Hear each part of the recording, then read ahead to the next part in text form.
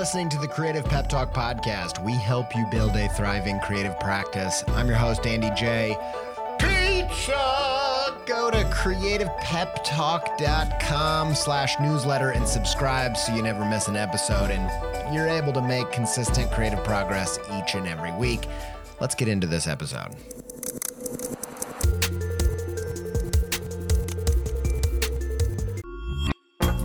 So we got our first Factor meals, and I am pumped to tell you about them. First off, we absolutely loved them. Delicious.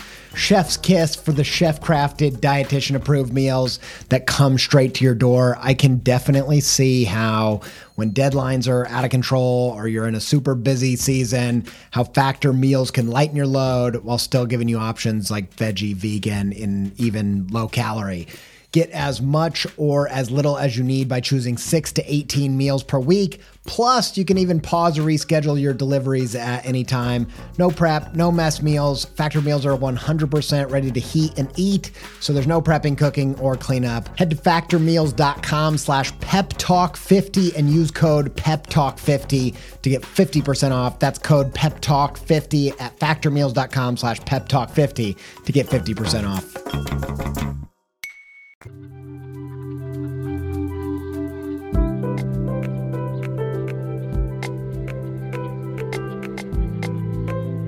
Have you ever heard the idea, if you want to succeed in creativity, focus on the work and the success will follow? I love this idea. When I first heard this idea, I thought it felt like water in the desert. It was like, oh man, all I got to do is be an artist. I don't need to worry about it. It's seductive, that feeling of, all I have to do is follow my bliss and everything will work out. Now, I've tried that different times, to various levels of success, but ultimately I'm not sure it's that simple. I'm not sure it's really art is a meritocracy. We just have a lot of examples of the contrary. Great art will find its audience, this idea. I think that is true, but I think it's only half true. Just ask Vincent van Gogh or Nick Drake. They'll tell you that it is true that great art will find its audience, but it's missing the part that they might find you after you're gone. The idea that art has nothing to do with its audience is a very popular idea. I think it's kind of universally accepted as just, full-on truth, but to my knowledge, it's a relatively new idea. Maybe even only just like 100 years old, comes from a philosopher guy who I heard about on the internet, Walter Benjamin of the Frankfurt School, popularized this idea that a true artist would do their work, whether they're on stage at the Apollo to the sound of hundreds of adoring fans or toiling on a desert island. The desert island artist has become like the kind of pinnacle, the hailed as the only true artist. It's a very popular trope. Only artists that are celebrating and toiling and suffering in isolation and obscurity for their art, like some kind of Tom Hanks cast away to their basement, desperately try to build creative fires to keep themselves warm in total obscurity. That's an artist. But of course, we can't really honor Hanks either, because was he just doing it for the praise of Wilson? We'll never know. Build it and they will come. Who said it? Pablo Picasso? Beyonce? Keith Haring? Jordan Peele? Jesus? Was it Jesus who said that? Was it Tom Hanks? No, it was none of them. It was Kevin Costner, who, if you don't know, is kind of somewhere between Tom Hanks and Tim Allen. And in that way, kind of maybe like, if Buzz and Woody had a baby, that's Kevin Costner. And this line, build it and they will come, of course, comes from 90s magical realism movie Field of Dreams. But even that's a lie, because he never even said that. That's not even the line. And in fact, it wasn't even him who said it. It was James Earl Jones. And what he actually said was, if you build it, he will come. And this line is so taken out of context and becomes such a cliche and ultimately so part of our creative mythology culturally that if you Google the phrase, the second most searched term is build it and they will come Bible, meaning we are so sure of the infallibility of this idea that we believe it's biblical.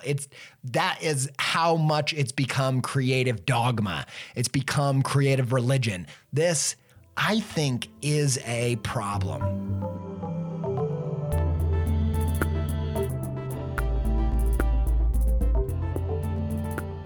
So maybe you say, Andy, okay, I agree that it's a problem, that you can't just make the art and it will find its audience. What do you do about it? I think the first thing you got to do is accept that it's your job to be memorable. It's your job to get your audience to know about your work. It's not enough to just be making creative fires alone on your desert island and expect to be discovered. It's just not that simple. And so that's the first thing you gotta do. Now, have you ever been at school, like in high school, elementary school, what have you, and had your mom unannounced show up in the doorway of one of your classes? I did. Ceramics class, high school. All of a sudden I'm joking around with my buddy Kurt and I turn over and there is my mom, my stepmom, in the doorway, and I about have a panic attack. I run over to her and I'm like, Mom, is somebody dead? And she's like, I'll talk to you in the car, which loosely translated from mom to teen means, yes, someone is dead. You're dead. And my heart is pounding. And I felt this kinship to a character from another Tom Hanks movie, Michael Clark Duncan, walking to the electric chair as we move towards the my mom's car. And I felt like these are my last steps on this earth. And I get in the car and pretending to just be an innocent, concerned citizen, I ask, is everything okay? Which loosely translated from teen to mom means, if you don't tell me what is going on, I'm going to have a heart attack. And she said, I'm taking you to the police station. And I was like, oh, okay, trying to play dumb. Any particular reason? She wanted me to squirm. Are we going on a tour? And she said, they called asking me to bring you in for questioning.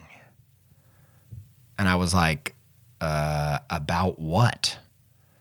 And then she said something which was the most brilliant masterstroke of all mothers of all time. When I said, what did the police want to talk to me about? Do you know what she said?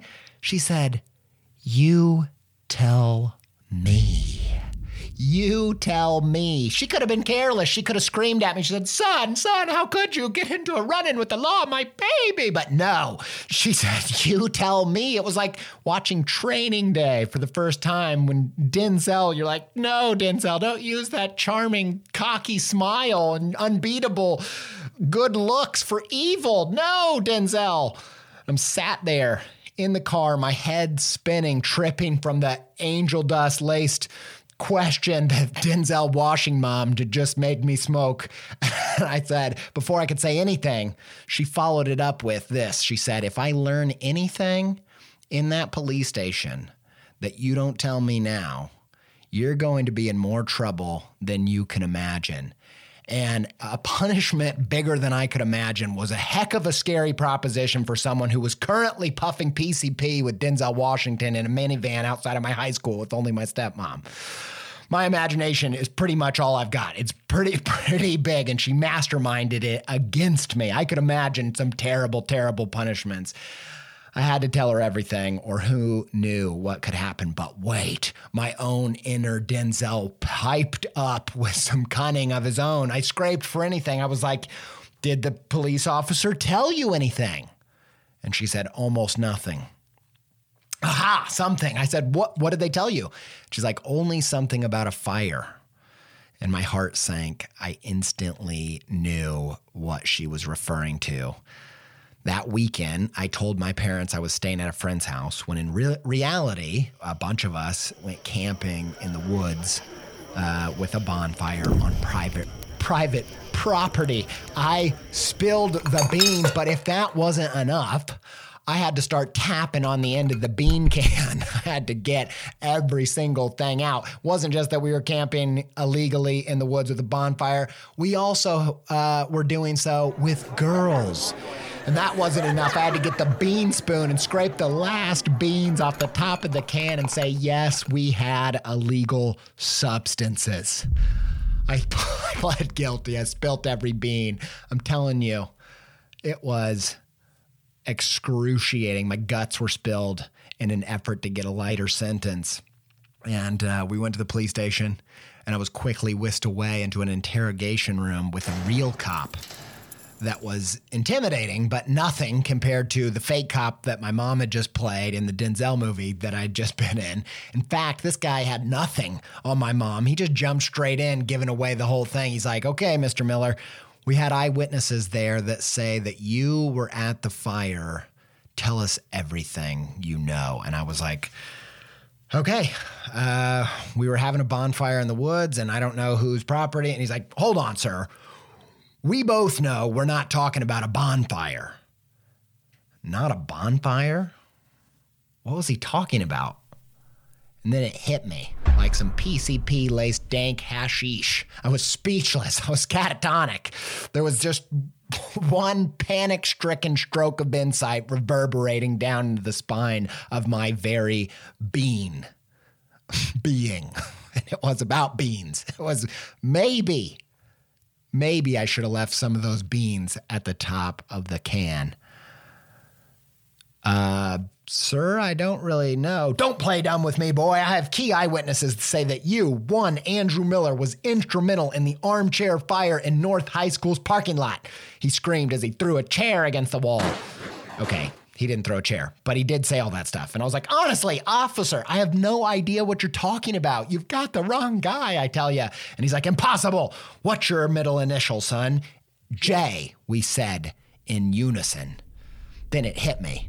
My name is so common that unlike Michael Fox, my middle J isn't even original enough to make you pause when you hear the name without it for a second, think, wait, who's Michael Fox? And then go back and say the name with the J and be like, oh, crap, I just went back in time in a mental DeLorean to solve that mystery just like I am Michael J. Fox. Andrew J. Miller, it's just not distinctive enough. Wait, I said, did these witnesses call this kid AJ? Correct, the officer said. And were these kids in band? What's your point, Mr. Miller? You've got the wrong guy. The guy you're looking for is a band geek who's a foot shorter than I am and just happens to have the same name. I lit my cigarette, stood up as my mom slid on my leather jacket, and I ended it with, damn it, officer, that lazy detective work just cost me my life. My social life, that is. Credits roll. In a freeze frame, you read the details of what happened after the movie. That month, Andy's parents sold his car, really did happen, and grounded him for 3 months for the confession of the Woodland bonfire of 2003. Officer Frank Abagnale continued his sloppy detective work until one day arresting himself after watching popular 2002 movie, Tom Hanks movie, Catch Me If You Can, refusing to listen to the court, which explicitly said there's no evidence that you did the crimes in this movie. In fact, you weren't even born yet. Unconvinced, Officer Frank Abagnale put himself in contempt and gave himself a life sentence of house arrest. And when asked why, his only answer was, same name. When word spread of the genius detective work of Andy's stepmom, she was recruited to replace Officer Abagnale. Columbus, Indiana now enjoys a less than -2% crime rate. What's my point? Well, let's start with what AJ did. It's not rocket science. The only reason that you light an armchair on fire on school property is to get some attention. But here's what he didn't realize. It's not enough to create some fire. You've got to do more than that. You gotta spell it out. Otherwise, some dude with much smaller fire in the right place at the right time is gonna take all the credit. We think it's enough to make creative fire, to make creative brilliance, but y'all, it was the police officer's job to find this kid, and he couldn't do it. How much harder is it gonna be for someone to find you when they're just consuming your creative work for pleasure? Being found, being discovered is not your audience's job. It's yours. Even with the name, this police officer couldn't find the guy. And that's the effort that that's the only effort that most of us put into being memorable. We make the art, make some creative fire, and sign our name and think that's that. You know, I questioned whether I should even tell this story, given that this kid's high school crime was in it. But then I thought, no, Andrew Miller is as invisible as an alias. In fact, there are over 3,700 Andrew Millers in America. Go searching for the name. It's not even the worst that you will find. So nobody ever ask me ever again why I call myself Andy J. Pizza. I believe that the desert island artist is a fallacy. We are social animals. We are inseparable from each other. We know that in solitary confinement, that we lose it. It's actually inhumane. It's literally unhuman to go offline from the rest of the species. Those in deep isolation actually lose their sense of identity. I think maybe that means that there are no true desert island artists in it just for self-expression, because without others, there is no self to express. I want you to quit toiling in obscurity, working on your creative fires alone. It's time to build a raft. It's time to risk the lives of your imaginary friends so that you can make some real connection. Honestly, I have so many moments flailing in the water, watching the shore of my comfort zone drift away as I risk humiliation in the process of getting my stuff out there. Wilson, will somebody please buy my art? I've been there. It's heartbreaking. It's hard to leave the safe art island of our comfort zones. And although I think there's a time for toiling in obscurity, I also believe the impulse below our urge to build creative fires starts with self-expression, but hopes for social connection.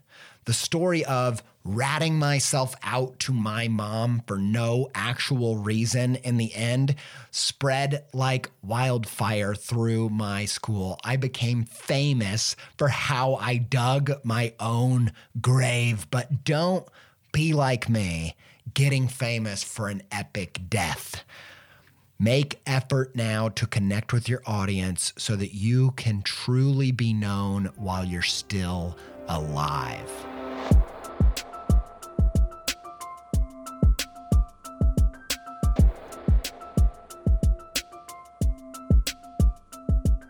Okay, so the first thing after that giant fire story, which I hope you enjoyed, the first thing is accepting the job. It's your job. Accept that it is your job to be found.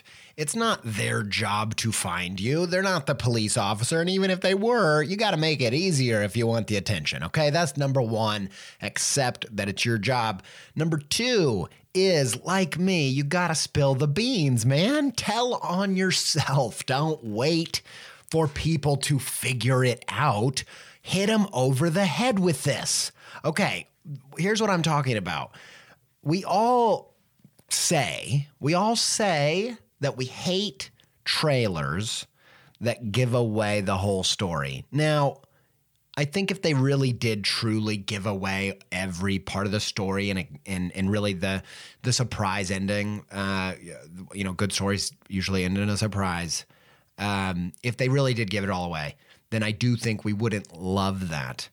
But we all claim to say we hate trailers when they tell you the whole dang story, right? But our ticket sales say the opposite, say the contrary. Why do trailers use the hero's journey? Why do they tell a whole story? They do it Because it works. Because they have found over time that those trailers get people to watch the movie. Why? Because they tell you that you're going to like this. And in fact, this is a technique that is older than time. The greatest storyteller ever on this planet, James Cameron, did it. Not James Cameron. I'm just kidding. He's not the greatest storyteller of all time. But it is a good example. Titanic, we all know how that one ends, right? But it didn't stop anybody. If anything, it made people show up because they knew they were going to like that story, because they knew it was a story. They knew it had a surprise ending, an ending that came in a way that is unusual, right? It's worth telling a story about. But who I was actually talking about was Shakespeare. Shakespeare, at the start of his most famous play, Romeo and Juliet, says, these people are going to die, so you better listen up, okay? That's how they got them to lean in. And yet, creators, all the time, we feel like we have to bury the lead. We have to keep the juice completely secret until the very moment they're ready, until you've really built everything just right, and then smack them over the head with, guess what? I'm actually good at this. No, don't do that. You can't afford to do that. And actually, you'd be surprised by how Hannah Gadsby on her latest special, I love this thing that she did where she's like, hey, I'm going to tell a Louis C.K. joke and it's really good. And you are going to love it. You're going to freak out. And here's what's going to happen. You're going to love it because it's a great joke. Then, and you're going to forget about this joke. And then you're going to remember that I told you you were going to forget. And then you're going to laugh that you did forget. And then you're going to laugh that you're laughing at how I told you were going to forget. And it's going to hit you 3 times. That's the power of setting it up. It's actually a superpower to be like, here's what's great about this thing. It actually pre-frames it. There's a study about pre-framing from, it's one of the Ivy League schools. They had a teacher come in to a new class, and they gave all the students a pamphlet. The students thought it was the same pamphlet about this teacher, but actually half of the pamphlets said that this teacher's great, but she's kind of cold. And then the other half said this teacher's great and she's really warm. Everyone thinks she's super friendly. And then after the class, everybody wrote a review of the teacher. And what did they say? They said they're great, but if they got the pamphlet that said that she was cold, they said that she was cold. And if they said, and if, vice versa, that's the power of pre-framing things. Pre-framing is a very, very powerful tool, and do not be afraid to use it. Shakespeare wasn't. James Cameron wasn't. Was one of the biggest movies of all time. Love it or hate it. That's the power of the trailer. In the sequel, if you have Frozen and it's one of the most successful movies of all time, you can get away with the next trailer being a little bit of a teaser. But unless you are in the shoes of Elsa, you need to be a little bit more forthright about what's great about what you do. Quit hiding your creative fire. Spill the beans. Tell on yourself. I was working with a group of students in Denmark virtually. A few years back, I got to actually go there and talk with the students, but because of COVID, we were doing it virtually. And I kept going back to this idea of like, if you're making comics, I'm sure there are moments in this comic deep within. Like if the best parts are always usually at the end, but the level of investment, do you know, like when you're listening to someone tell a story and you don't know if you can trust that they know what a story is or they're good at telling stories, the whole way through you're like, I don't know if I should be holding on to this information or not. I don't know if I should be investing. What if the end of this story is, so I got coffee that day? And you're like, oh my gosh, why was I burning all of these mental calories watching this?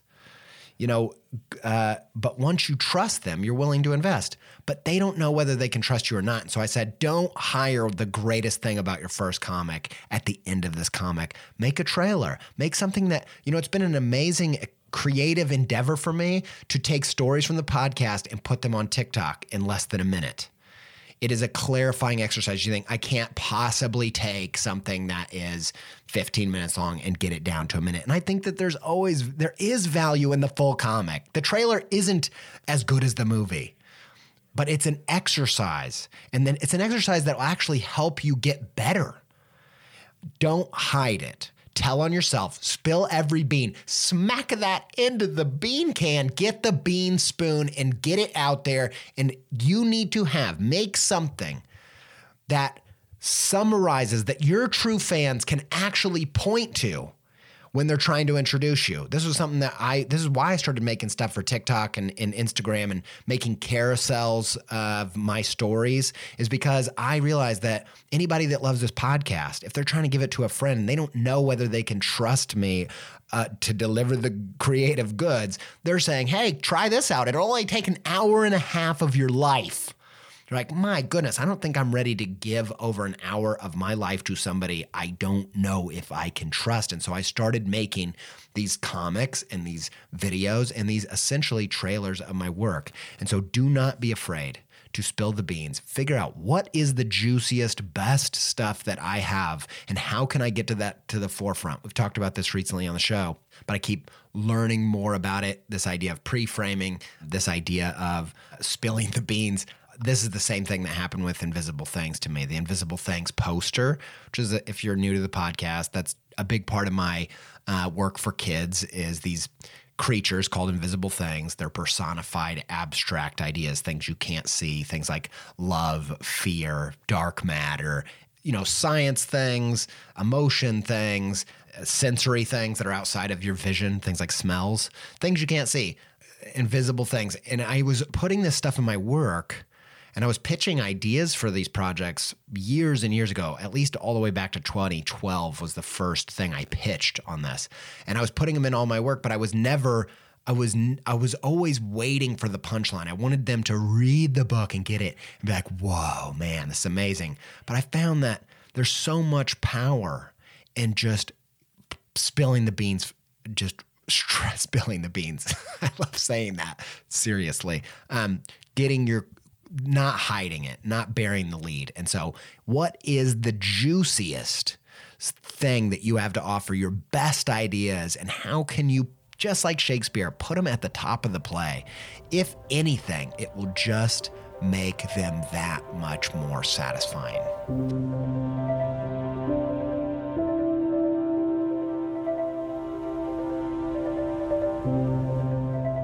This is a quick one. This will give you a quick win, something you can do right now.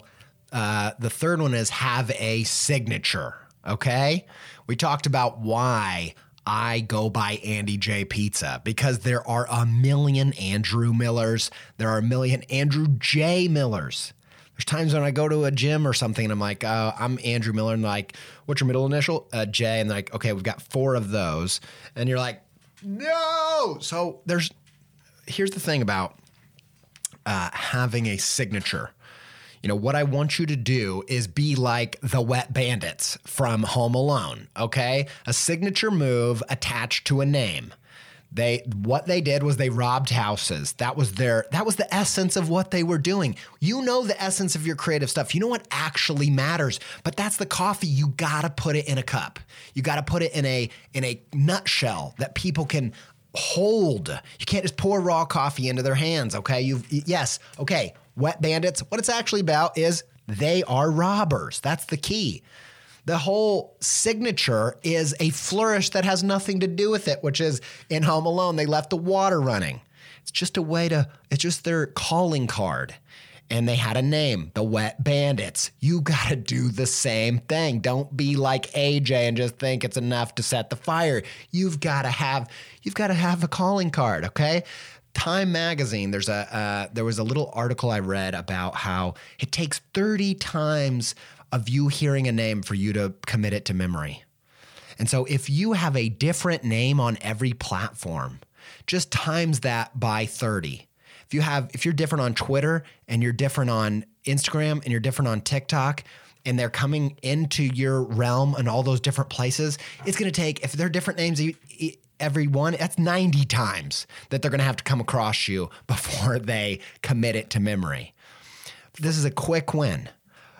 Have a name that is unique and have an avatar and a handle that is the same across all platforms so that you can make it so easy to commit you to memory. It doesn't matter. I get there's the creator in me that says, but it's not about that, man. It should be about the art, and it is about the art. But if you're going to get them to invest, if you're going to get them to even remember you, you're going to have to do the superficial things of leaving the water running. So what is your water running? How can you make your avatar on all platforms the same so that you can make it your job to be remembered?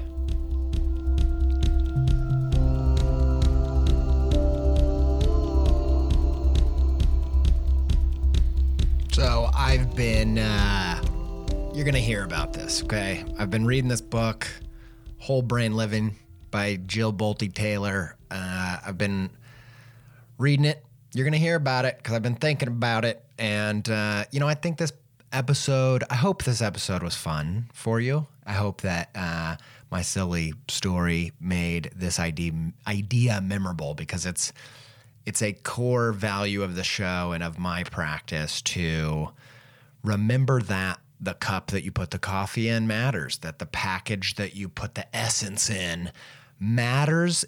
People judge books by their cover. And I think, the reason I brought up the whole brain living thing is I think that this is the right brain making friends with the left brain. I think that the right brain and most creative people are at least playing from the right brain, and a lot of them are dominant right brain people. And I think that it means that we know the stuff that really, really matters. And so, and that's the essence of the creative stuff. And it causes us to ignore the stuff that kind of matters. But the package of, putting all of those things in sync mean that we get what really matters, which is connection. And I think that there are so many musicians, super pop stars, that go around and steal credit for other people's fire, that look at what's happening in the underground and co-opt it and repackage it for the mainstream and repackage it in a way that's accessible, and they get all the credit for it. And I'm not here to name names. I know you guys want me to get the drama flowing, but I'm not doing that. Not that anybody cares about my opinion about that, but I just wanted to leave you with a very candid last thought about how I hope that these three ideas, owning the connection is your job, spilling the beans, telling on yourself, and having a signature. I hope those things help you take hope they help you package your essence, your creative essence, in such a way that you connect in a deeper way, because that's what it's all about. This repackaging, it's not just about making an extra buck. It's as much about that as it is about ensuring that your stuff doesn't go unnoticed by people who need it and people you need to connect with. So I hope that helps. Hope this was fun, and don't hide your creative fire.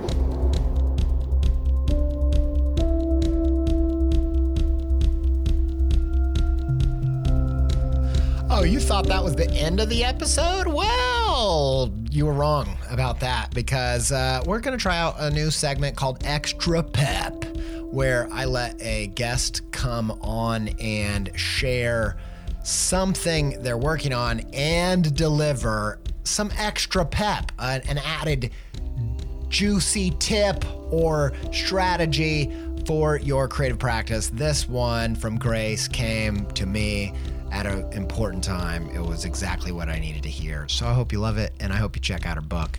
Here she is. Hey everyone, my name is Grace Michelli. I'm an artist and author. You might know me as Art Baby Girl online.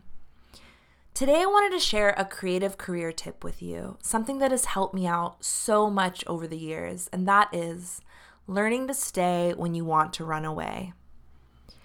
Dealing with ourselves requires a lot, and often it's easier to fixate on the future or obsess over the past instead of paying attention to what is going on right here, right now. And this is really hard. I won't pretend that I don't spend a lot of time avoiding or escaping so that I don't have to face reality, but awareness is the first step in being able to move towards change. How often do you let yourself stare at the blank page without immediately opening your phone to check social media, to compare what you are doing to what everyone else has going on? It can be so uncomfortable to sit with silence, but I found that creativity can really bloom in those quiet moments when we aren't always reaching for something to distract ourselves with. If you keep yourself busy, embracing the hustle mentality, always going, always doing, it's hard to know how you're really feeling or to know what you really want. Having goals are important, but I often wonder if we spend too much time chasing after a fantasy version of a potential future, one in which we will finally be able to enjoy all of our hard work and appreciate our success. But what if we tried to do that right now?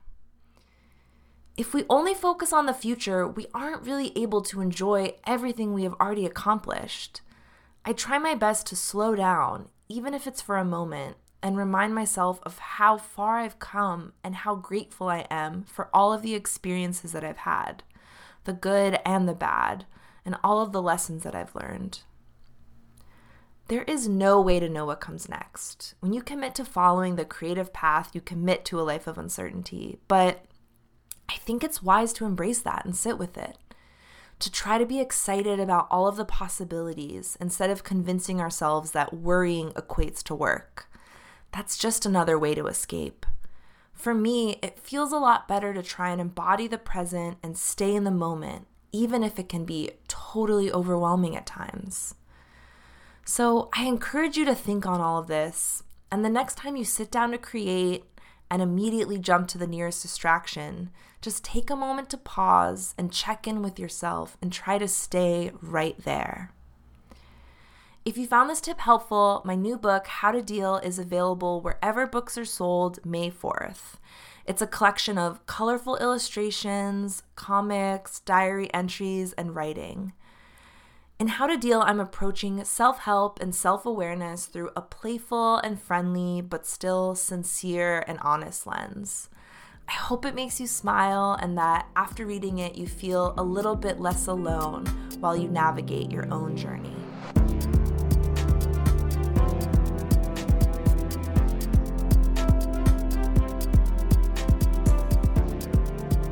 Sign up to our newsletter at creativepeptalk.com/newsletter.